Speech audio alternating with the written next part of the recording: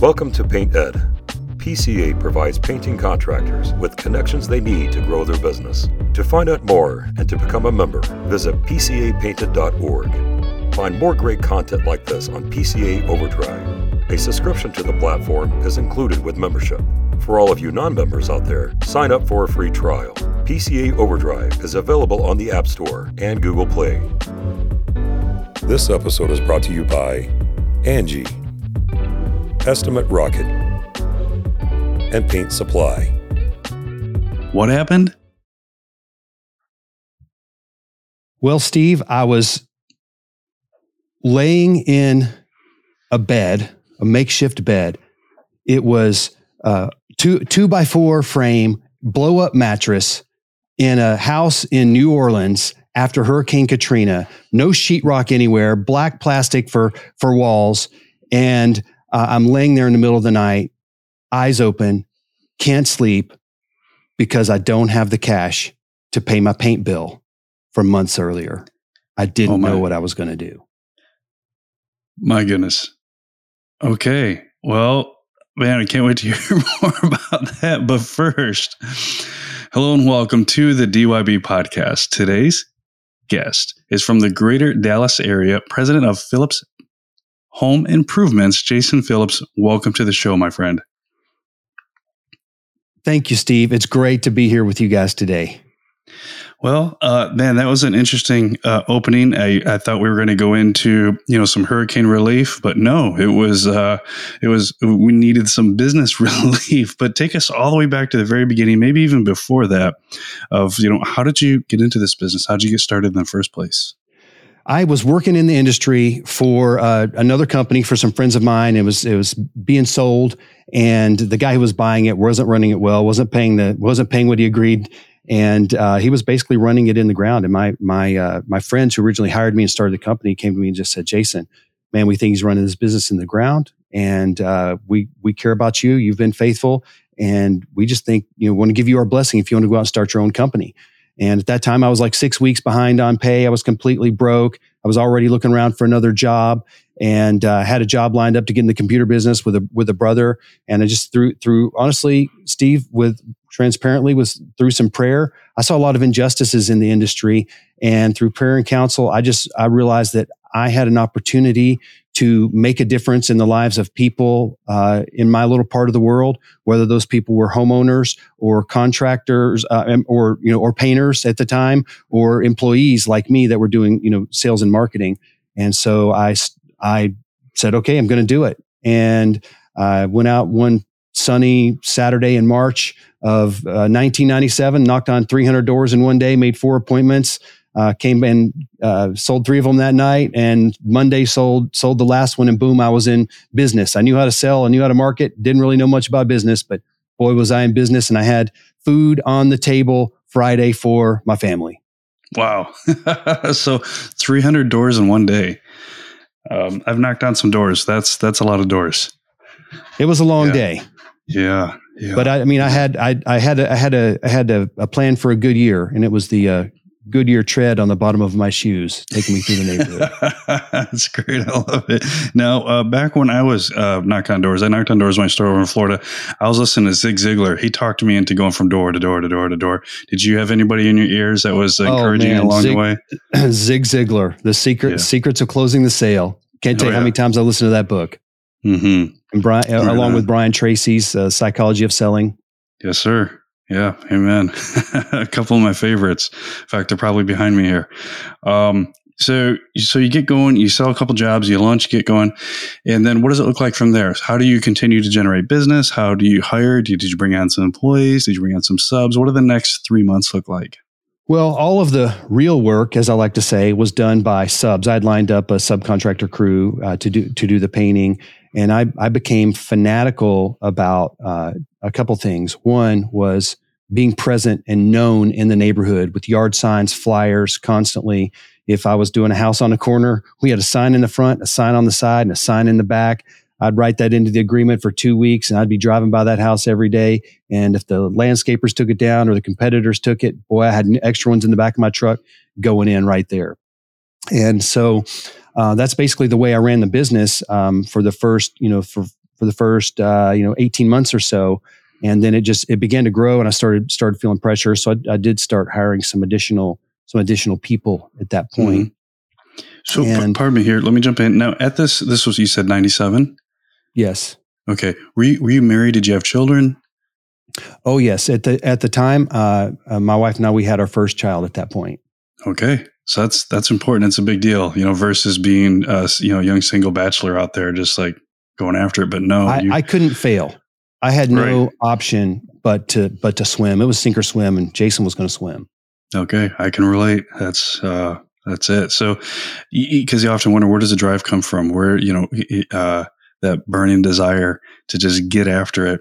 And sometimes guys have it too easy. Their wives have a cushy job, and they're like, business isn't really taking off. Well, are you getting after it? How bad do you need it? Right, but you needed it. Absolutely. And I see I see all the time, guys that their wives do have a cushy job and they don't have that motivation. Mm-hmm. And, hey, hurrah, great for the wives for doing that. But the guys, I just want to kick them in the behind and say, man, what's wrong with you? Yeah. Guys, we need to man up. We're the ones that 100%. Mm-hmm. Yeah. So here we go. We got a wife, new baby, child, and then, a few months out. I'm sorry, I had interrupted you at that point. No, I'm good. Yeah, just we just continued to market, expand our marketing channels and our geography, and just it began to build and build and build. And before you know it, things were doing well, making money. The business was growing. I knew how we wanted to produce every job, and we were doing that. But slowly what happened, Steve, is my business began to outgrow my leadership and my skill set. And I found myself in a place that I call contractor prison, where the wife had it. The wife had a new SUV, okay, and the kids had nice shoes, all that stuff. But Jason was in a dungeon. I was a slave to my business. I was the linchpin on everything in my business. I could not get away from, at that time, I think it was my beeper, my pager. Yeah, I remember those. And so, if you're ancient, you might remember those, right? And so, man, I'm sitting there working in my home office after midnight one night. And at this point, we had 2 children and a third one on the way. And it's late at night, and I'm working. I don't know. I'm doing something on the computer, and I've got the radio playing. The house is dark, by the way. The house is dark. Everybody's asleep, and this song comes on. The Cat's in the Cradle. And for those who don't know the song, it tells a story of a son and a father, and the son wants to spend all the time with the father, and the father's always too busy. He's always got responsibilities and things to do. And then eventually when the father's retired, he's wanting to spend time with his son, but unfortunately his son turned out just like him, and he doesn't have time for his father. And this song at that moment ripped my heart out, and tears started streaming down my face. And I was filled with and for a moment of despair, but then it quickly turned into righteous indignation. I slammed my fist on the desk, and I raised my hands. And I said, God, I need your help. I can't do this anymore. And I had 3 options, Steve. One was to quit. If I quit, who pays the price? My wife and kids. The other option was to just pull back, shrink back, do less, provide less, and honestly feel like less of a man. And that's not me. That wasn't my third option was to build a team. And so it was obvious what the third option was, right?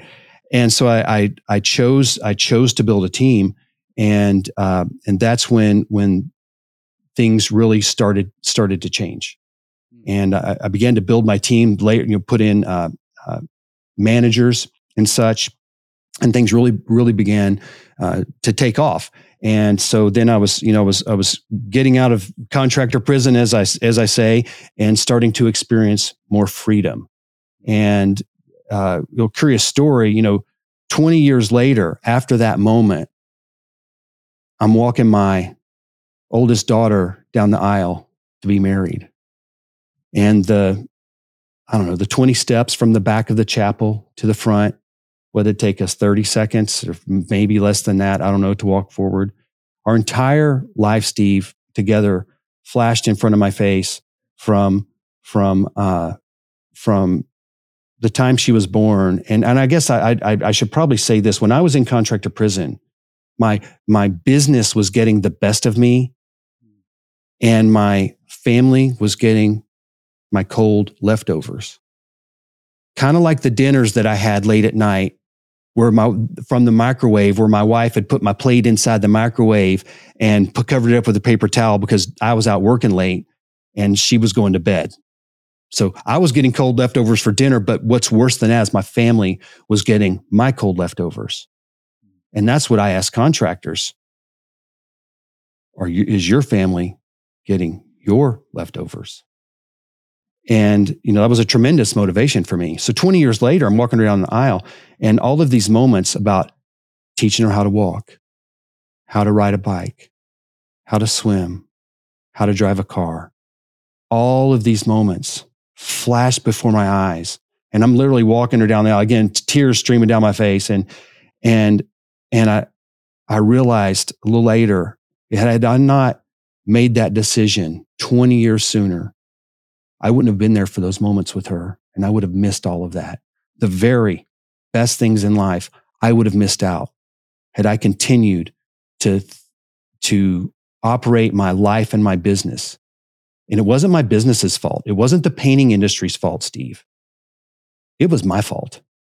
I was letting this happen.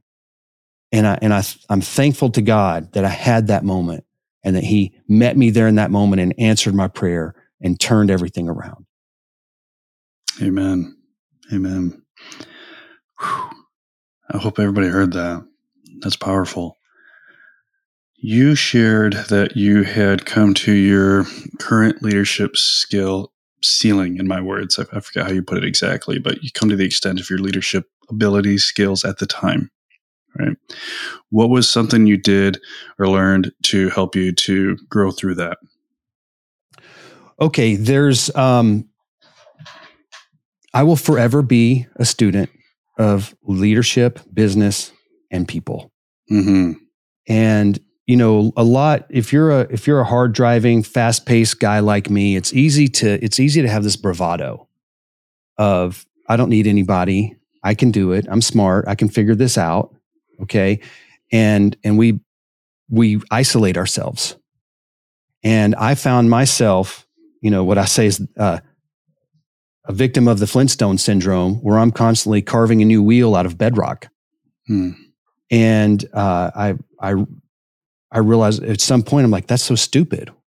I thought I was smart, but I look back on that old self and I said, I was acting stupid. Mm-hmm. And so it starts with, I need to grow. I'm the lid on my business. And if I don't grow, my business is not going to grow, and my life is not going to get better. And so, at the time I've gone through, I'm going to say I've been doing this a good moment. Okay. Like 26 years. Yeah. And I've hit various ceilings in my leadership, in my business skills, and more than anything, even in my mindset. Mm-hmm. And so, I became a voracious reader. Now, all through high school, I didn't read a single book. I read what was called the Cliff's Notes. Yeah. And somehow Jason graduated in the top 10% of the largest high school in Texas. Because I was a good test taker. I was smart. Okay. But here's the thing. My weakness was reading. Not that I couldn't read. I mean, I was great with was great with punctuation. I was great with spelling and grammar and all that. But just reading, I would get distracted and I would read a whole page and I'm like, what did I just read? And I've found that, man, I'm not the only one like that. Tons of people experience that and they don't read. And so I'm going to tell you what changed my life, Steve, was I later in this was like 2013, something like that. I had 3 daughters, all in competitive cheerleading on 3 different teams.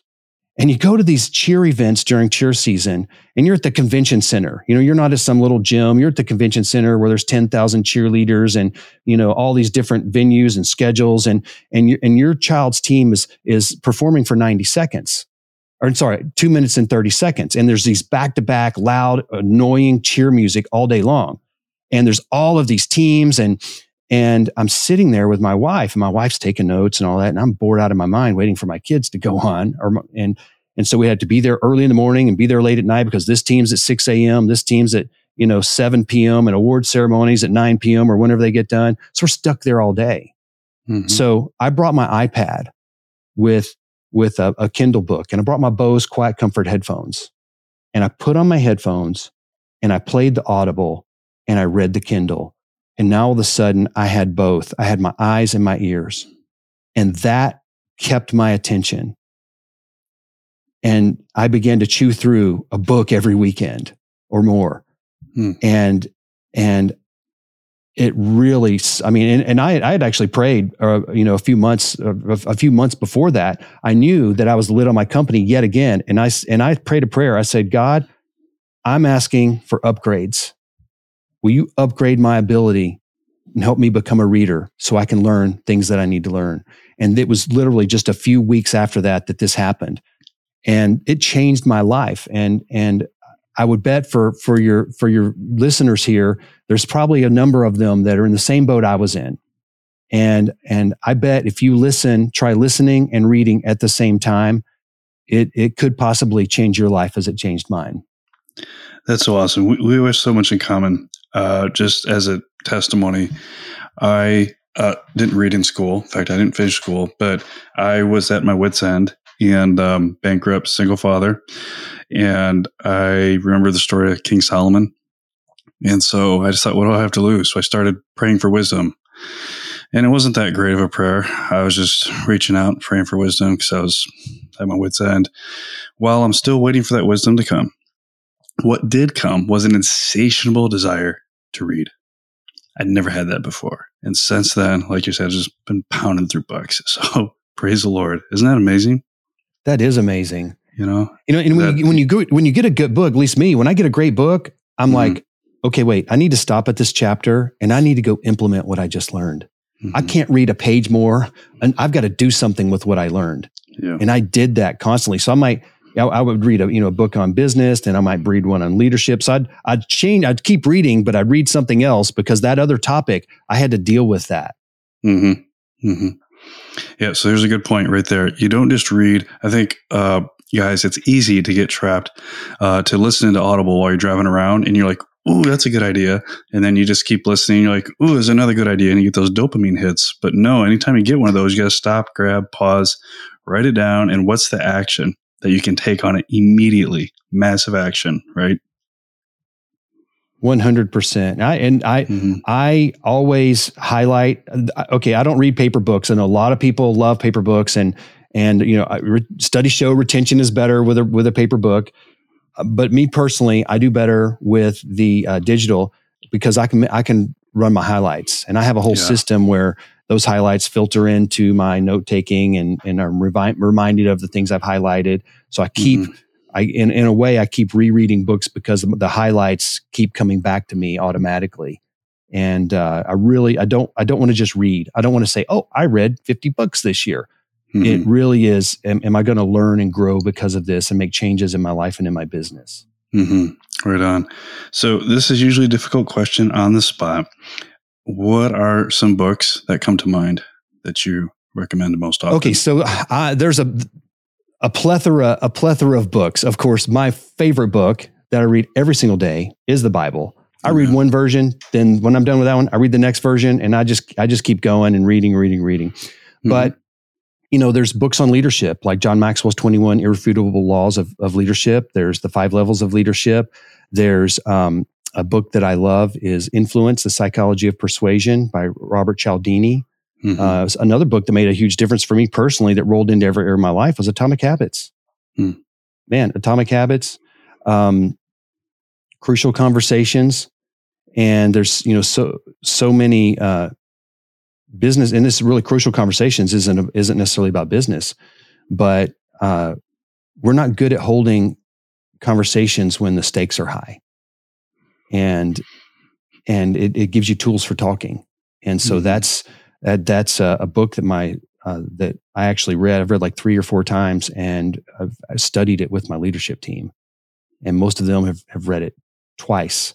And it really, really helps have what they call crucial conversations. And, when expectations are violated, and there's a subsequent book in that, it's called Crucial Accountability. And it's just a wonderful book. And if you find yourself, if anybody out listening here finds himself not knowing how to have these conversations, I would go read that book, and it's going to give you some tools for talking. I promise it'll make a difference in your life. And, another practical book, a lot of people have read Traction. A lot of people have read Traction, the EOS by Gino Wickman. But very few people that I meet have read one of the companion books called How to Be a Great Boss. It actually gives you the practical tools on how to be a great boss and conduct meetings with your people. It's a fantastic book. It's so simple. It's not rocket science, but you just write, the best things are simple. Just start using that plan. You don't have to invent it yourself. Just do it. Mm-hmm.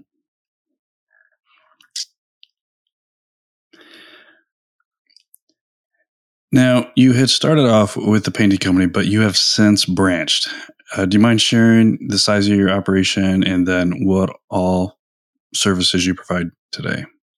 So this year, we're before the end of the year, we're gonna close in probably tipping just over $12 million.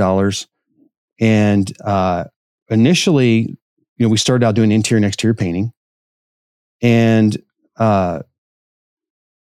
I kept having exterior paint jobs that I couldn't close the deal on because the homeowner needed gutter work. So I collected some phone numbers and started referring out gutter companies. Well, the homeowner's busy. Now they've got to make a call to another contractor, and who knows when that contractor is going to come. And then they've got to make a decision. Then they've got to get that scheduled. And then, it's months. And I'm like, wow, this is nuts. I got sick of that. So I started calling people that sold gutter machines and aluminum. And I finally got a hold of a guy at a local supplier, and he's like, man, I grew up in this industry. And he said, if you'll buy your machine from me and make an account, I'll come out and teach you guys how to do gutters the right way. So, okay. So I bought a big old box van, bought the gutter machine from him, hired a champion, a manager for that department, and hired 2 laborers. And they came in, and we learned gutters. And on the very first house, the guinea pig was my house. It needed gutters. So, started right there. And so now all of a sudden I start going out on, me and my team going out on painting quotes. And at this time there was a lot of galvanized gutters that were rusting through, and we could solve this problem. Hey, we're looking up. Oh, there's some rust. Oh gosh, it looks like the fascia board's rotten behind there. Don't worry. We can handle this for you. We'll make it easy. And so it's the same sales process, same customer, but we started selling these combo jobs. And which was pretty awesome, because at the time nobody else in town was offering that service. They were all just, all we do is paint. We can paint and we can putty, but we don't do real carpentry repairs, and we don't do gutters. And so that was a great moment for us, because we were able to capitalize on something that was a need in the market, and it was an easy add-on. And it's, in so many ways, gutters is so much simpler than painting. It's like, you get a card with 18 to 24 colors on it. What color do you want? There is no color match. There is no color match. So we actually had our vendors match their paint colors to every one of those aluminum colors. And so, would you just pick your gutter color? Then we're just going to order the paint color to match. So we'd pull the gutters down, replace any rotten wood on the fascia, and paint the house, then put up matching gutters. And so that's how we got into the gutter business, and it was great, and it helped the painting business. Well, not too long after, we live in a state where there's a lot of hail, and that hail comes and it pounds roofs, pounds stained fences, and siding as well. And I'm like, man, I asked customers were saying, Jason, if you guys, I wish there was a Phillips plumbing and a Phillips roofing. We had all these people love dealing with us at the time. So I hired a guy to come sell painting and gutters for me that had experience in the roofing industry. And with the idea that as soon as we saw an opportunity, we were going to start providing roofing. So on the back, he was putting the crews together and opening accounts with vendors and such before there was really any hail. Well, boom, then hail hits, and we're in the roofing business. So now we're not just doing their roof; we're doing their roof, their paint, their gutters. And so that's what we do today. Those are our primary offerings. Fantastic. Do you have any plans to expand into additional services? No, we do not plan on offering any additional services in the near future. We plan on maximizing. We've got so much opportunity here in Dallas-Fort Worth and even across Texas. We've got so much opportunity. We just need to continue to get better at what we're currently offering and bigger market share. Yeah, because as the hail comes in, that's nice ecosystem, right? The hail, it needs paint, needs a roof, and the gutters are going to need replaced as well. So that makes sense. What are your current hiring strategies for finding, I heard you say champions, and we refer to them as all-stars. What's been key for you and your companies? Well, the first thing, and I wish I would have learned this a lot sooner in life, Steve, is that people are different, and I need different people in different positions that aren't like me. And we tend to hire people like ourselves. Therefore, our businesses have the same strengths and weaknesses as we do if we hire people just like us. And it's hard to get along a lot of times with someone that doesn't work as fast as you, or works faster than you, or isn't as detailed, or they're risk averse, or they love risk, all of these different things. And a well-rounded team, you need every player. Like on a football field, you don't want everybody being the kicker, but boy, you do need a kicker. Kickers win games. You need every single position. And the same thing as you build your company, you're going to have to move from being a generalist to developing roles that are specialists. And it's one piece at a time when it's a small company. And the bigger your company gets, the more specialization you can have. And the more specialization you have, the better job, the higher they can develop their skills.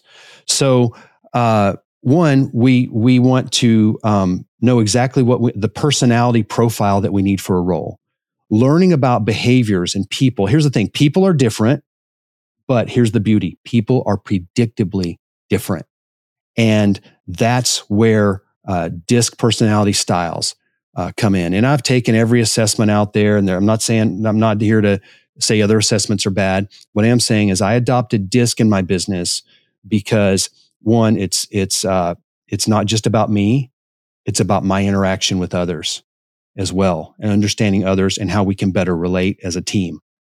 And so that's one of the advantages. Another advantage is it's also, I don't need to be the only one that understands this. I need everybody on my team to have a basic understanding of personality styles and how to communicate properly with one another so that we can all work together better as a team. And honestly, it helped my parenting, it helped my marriage, it helps every interaction in my life. And so that was transformational. So we always consider what personality style we need in a particular role. And when I first learned about this about 10 years ago, I realized that I had bad roles designed. And for instance, my salespeople were also project managers. And all the work was done by subcontractors at this time. But someone who is a great salesperson is rarely a great project manager, and vice versa. And so, I had 18 sales and project managers, and I had an assessment, had each one of them do a self-assessment. And if you've seen DISC assessments before, you get a little bar chart or graph. And I just, without looking at the names, I started putting them in stacks that looked similar. And then I said, let me grab this stack right here. And I started reading the names on it. And I'm like, this stack right here is all the people that have a really high closing rate on their appointments, but they have terrible follow-up and they're not good at managing their projects. And there's detail problems. And then I picked up this stack over here. Wow. Well, these people, all their jobs are in budget. They're scoped perfectly every time and their customers love them, but they have the lowest closing rate in the company. And it was a wake-up moment for me, Steve. At that moment, I said, we are dividing these roles. These people are going to be salespeople. These people are going to be project managers. And I did that. And in 1 year, I implemented a sales methodology, split those roles, raised prices by 20%, and raised closing rates by 20%, all in 1 year. Well done. And it was kind of crazy, but there's this perception that, well, if I raise my prices, I won't close any deals. And that is flawed thinking. And that right there will keep you in contractor prison.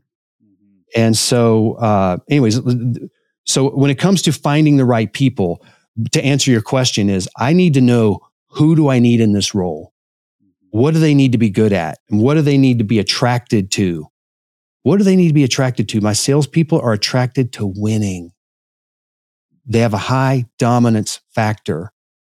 And I run into a lot of company owners that are running their company and they don't have a high dominance factor. There's nothing right or wrong about it. It just means that you're going to probably need to hire someone that does to run your sales process so you can raise your prices, because you're never going to scale your company and truly get freedom without raising your prices. And again, you may not want to scale your company, but my bet is if you're one of Steve's fans, okay, you probably want to achieve new levels of freedom and purpose in your life, is my guess. And you've got to be able to raise your prices. Mm-hmm. Indeed. Right on. Thank you. So back to those profiles. And for those with that, we won't, because we could spend a whole nother hour like explaining this. So without going into a deep dive, there are a lot of free resources out there where you can dive into this. And to Jason's point, I highly recommend you do. And like you said, Jason, it is my favorite as well of all of them that are out there. I think it's the most concise and will give you the most leverage in least amount of time using those 4 categories. What profiles did you find for the salespeople, and then again for the project managers? So in my organization, someone that is would be considered a DI or an ID or a DC work well and succeed in my organization. And DIs have different strengths and weaknesses than DCs. And we know what those are, and we know how to coach those and bring those out. And we definitely want someone that has a D well above what we call the energy line. And this made such a difference in my life, Steve. I'm working on my 6th certification in personalities right now, because it just has made. I want to bring this. I want to bring this to more people. And I'm a big fan because I feel like it has been such a power tool for me. And then when other people start seeing it and realizing it, it's a power tool for them. I've got 4 other leaders at my company that I'm putting through the certifications as well. And I'm not saying that everybody needs to get certified in this, but this is something we're wanting. We're teaching, and we believe it's impactful beyond business. So now project managers, let me tell you, for instance, let me give you 2 examples for project managers. Do you want your project managers to be fast-paced or slow paced? Do you want them to be detail oriented or results oriented? And I currently have both on my team, and they both have strengths and weaknesses. And what we do is we pair them. We try to listen to the homeowner and try to pair up the best project manager with them. And so, for instance, again, if you guys that are listening know your profile, the last thing I want to do is make anybody feel that you are insufficient. Okay. Every personality style is amazing, but the truth is every single one of us have blind sides, weaknesses, and things we just hate to do. And if we hate to do them, we have an aversion to them, we're going to get to those things last, if at all. And so, if you've got a mountain to conquer and you need someone that's a hard negotiator, maybe with your subcontractors, well, guess what? You may need someone with a high D. But if with someone with a high D and a low C, C stands for conscientiousness. Someone with a low C is not going to get all the details right. They're not. And if you want someone to really get the details right, then you're going to want someone with a little C in their profile. S people are real warm, friendly people, but they're also slow paced. And they don't necessarily like to deal with hard conversations. They're great and they're amazing. They're supportive and they are awesome in customer service departments. So you need to think about, how do you run your company? And would you rather have someone like I'm going to say project manager A over here. Okay. Project manager A. He has a high D and a high I. He's fast. He gets things done and his jobs always come in budget. But every now and then, he rubs a customer the wrong way. Got project manager B over here. He's a little slower paced. Sometimes struggles to meet budget, but all of his customers love him, and he gets a lot of 5-star reviews. So we want 5-star reviews, but we also want budget. So balancing those. And so we actually have learned to put them, and both these guys have been on my team for a very long time. But we've learned to navigate and put them on the right project and pair them with the right homeowner. Fantastic. Culture. What do you do to cultivate culture in your company? A lot of contractors will focus on the hard skills, but we've been in this long enough to know that it's just soft skills. So that's something I'm very passionate about, Steve, is culture. And I wish I would have realized this much earlier in my career, but here's a truth we need to face is that culture is the invisible force that's either building your company or eroding your company. And culture is what's going to help your people, help determine what your people do when your policy manual doesn't say something and when you're not around. And it's very important. Now, when I say culture, I don't just mean, hey, we're having sleeping pods and unlimited meals in the office and, an unlimited time off. That's not what it's about. Okay.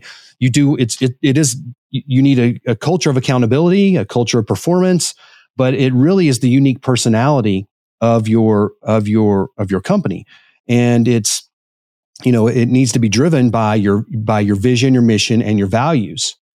And so, how is it acceptable to behave at the company? So the first thing that we did, this was part of my leadership growth. Okay. And back in the day, I thought, I had this terrible vision, Steve. It was like, hey, well, let's go make a lot of money, man. There's huge opportunity here. Well, then guess what I got? I got a culture of a bunch of selfish people that only cared about money. And what we need a vision that attracts the right people. And we need to be the right type of leader to attract the right type of people that we need. So it really starts with growing as a leader and becoming the type of person that great people want to follow. That's part of it. And then when you're hiring, you're trying to uncover the values of your people, your candidates. And of course, you need your core values written down. Hey, this is who we are. This is what we're about. This is what's non-negotiable. This is what's going to get people promoted, written up, fired, hired, whatever. And like at ours, it's faith, people, teamwork, and the pursuit of excellence. And so Jennifer, as she's doing our hiring, she's got a checklist of things, cues that she's listening for to see if they really match to meet our company. So there's three things that we need. We need people that can do the job. We need that's just their ability. We need people that will do the job, which is more about motivations, things they're drawn to, things they're repelled by. So can they, will they? And that last critical piece is, do they fit the culture? And if you have someone that can do the job and they'll go after it, but they don't fit your culture, at some point it will blow up in your face. It may be sooner, it may be later, but it will probably be at not a good time for you as the business owner. And so we hire using core values, we fire, we constantly reinforce core values, the things that we want to, the culture that we want to create. Steve, I went from a completely toxic culture in my company, converted it to a touted, award-winning culture. We last year were recognized as one of the best places to work in North Texas for small businesses. So I went from completely toxic all the way over here with this leadership transformation. I completely rebuilt my company, and I value culture almost more than anything right now. Look, seasons can go up and down. We can make money, we can lose money, but when my culture is there, it's like a finely tuned engine. And so it's reinforcing the way that you're going to act, attracting the right people. And of course, we need to have fun at work, right? We need to have a fun factor, but there's this idea that having a great company culture means everybody's constantly laughing and not getting anything done. You can have a performance culture with accountability and people still love working there. Indeed. Thank you. Now, we have an open loop, the one we opened with at the beginning of the show, that we can't forget. We need to circle back to that because I know if I was listening to this, I'd be like, oh, wait a minute, hold on, what happened? What was going on with that? Where were you? You were in... I was in New Orleans. New Orleans, thank you. Right after Hurricane Katrina. And we had taken a team down from Dallas to help rebuild houses down there and help them. And while I'm down there, I get a call during the day from my in-house bookkeeper back in Dallas. And she said, hey, Jason, the paint bill's due and we don't have the money to pay it. I'm like, how can this be? How can this be? So we talked through it and uncovered what was going on. And so I'm laying there again. The walls are paper thin. I got 4 other guys down there with me. People are snoring in other rooms. There's no carpet. No, there was this house that was flooded out. We were able to rent it. It still had the electric working. This is like November. Okay. It was cold, but the electric was working. The water was running and the hot water heater worked. And so we went to Home Depot, bought 2x4s, built bed frames to get our blow up mattresses off the floor. Okay, so I'm laying there at this night after that call, and I'm just laying there, Steve. I got my eyes are closed, and I'm like, God, what am I going to do? Should I file bankruptcy? We can't pay this bill. And I mean, so many other things were going so well in our company, but we were in a cash flow crisis. And I had a dream, and God showed me what to do. I won't tell you all the details of the dream, but here's the outcome of it. God told me, he said, Jason, you're going to convert this business from a credit-based business to a cash-based business. And so the next day I woke up, I called my reps from my vendors. And I said, hey, we owe you, X amount of dollars. It was a lot of money, tens of thousands of dollars. And I don't have the money to pay you, but I want to ask you if this would work. I do want to pay you, but I've got to stay in business to pay you. How about we take that money that I owe you and let's put it on a promissory note and I'll make you payments. You keep my account open and I will pay you every single day for our purchases going here forward. So he says, okay, let me talk to my bosses. I'll call you back. He called me back the next morning. He said, hey, Jason, we can do that. And before we hung up, he said, oh, by the way, I've got great news. Since you're going to be buying and paying for those things right away, you're going to get early pay discounts on your new purchases. So I had a few vendors I had to do that with. Now, how we got into that spot was because there were some things hidden from me that I wasn't seeing. And there's this odd thing in QuickBooks where when you download transactions from the bank, you don't see them anywhere except in your online banking until you accept those into your registers. And so there was a lot of transactions that were stuck in there that she had not been dealing with. And so it gave me a false, the numbers I was looking at. Ultimately, it was my fault for not inspecting what I expected. This was my fault. So it took me about 6 to 9 months. I literally went for 3 months without taking a paycheck. And after 6 to 9 months, we paid off we had like 3 major vendors that we owed significant money to. We paid them off. And so we were still paying for stuff. They got sick of having us pay every day. So now we were just paying once a week. They got sick of us paying every day. And when we paid those off, I was now getting, paying for my materials as I was using them. And I began to get favor from my vendors like never before. And it was transformational. I got preferred pricing. I got incredible rebate programs, got early pay discounts. And so, it was really amazing. And so, but what was one of the darkest times in my business turned out to be one of the biggest blessings in my business. Amen. That's awesome. That is so cool. Oh, now I'd be remiss if I didn't mention the fact that you're also a Jeeper. Yes, well, you know what? Right now, it's hard to consider myself a Jeeper because I haven't gotten my Jeep dirty in a long time. Yeah, I see you doing having all the fun, all the out there, and I haven't done that in a long time. So, but I absolutely love Jeeps. Yes. Yes. Well, I'm an adrenaline enthusiast, and so I've got to get up there and feel like, just about flip it over, and then I'm happy. So, but anytime you feel like stretching its legs, love to have you over, and we can go up to Winrock and hit some fun trails. Do some climbing. I might take you up on that. That sounds like a whole lot of fun. Right on. I really appreciate your time, Jason. Thank you so much. It's been an incredible story and very inspiring. I'm sure, no doubt in my mind, we're going to receive a ton of feedback. So thank you for that. But before we roll out, is there a question I should have asked or any final points that you'd like to make? Honestly, Steve, if we would just understand that as small business owners, getting good at people skills, those soft skills, they're really the hard skills. Learning those is going to help us build a better team.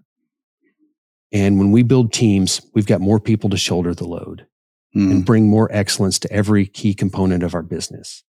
So I would say become a student of leadership and of people skills, and that will take you a long way. Fantastic. Thank you. If somebody would like to follow up, what's the best way they could reach out to you? I'm online everywhere, but you can go to jasonwphillips.bio, jasonwphillips.bio, and all my contact info is on there. Awesome. Fantastic. Thank you again, Jason. My pleasure. PaintNet podcasts are produced by the Painting Contractors Association and are made possible by members and industry partners. To find out more about upcoming education opportunities or for more information about joining PCA, visit pcapainted.org.